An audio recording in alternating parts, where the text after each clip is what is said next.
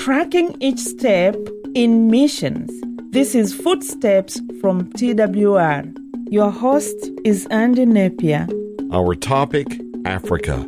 Our guest, Greg Clarke, who serves with TWR in Eswatini, formerly known as Swaziland.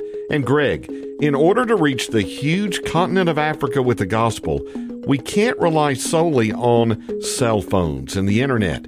Radio must be a major part of the strategy, right?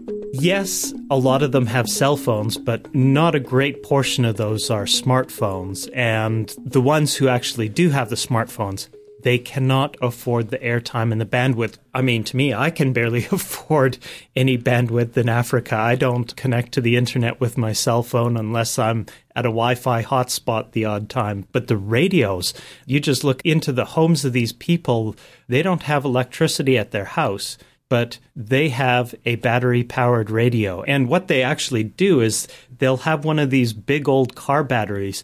They'll haul that battery into town. They'll get it charged by someone who they know who has power, haul it back out to their house, walking, carrying this battery for several kilometers, and that's how they power their radio at night. So really? Radios are still big there in Africa. When we're sending out radios from our office, we send out the radios that have the little hand crank on the side to wind them up, that people can sit and listen to them. So, yeah, radio is reaching the people in Africa still.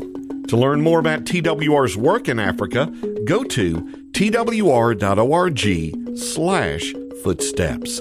twr.org/footsteps. Footsteps is a production of TWR.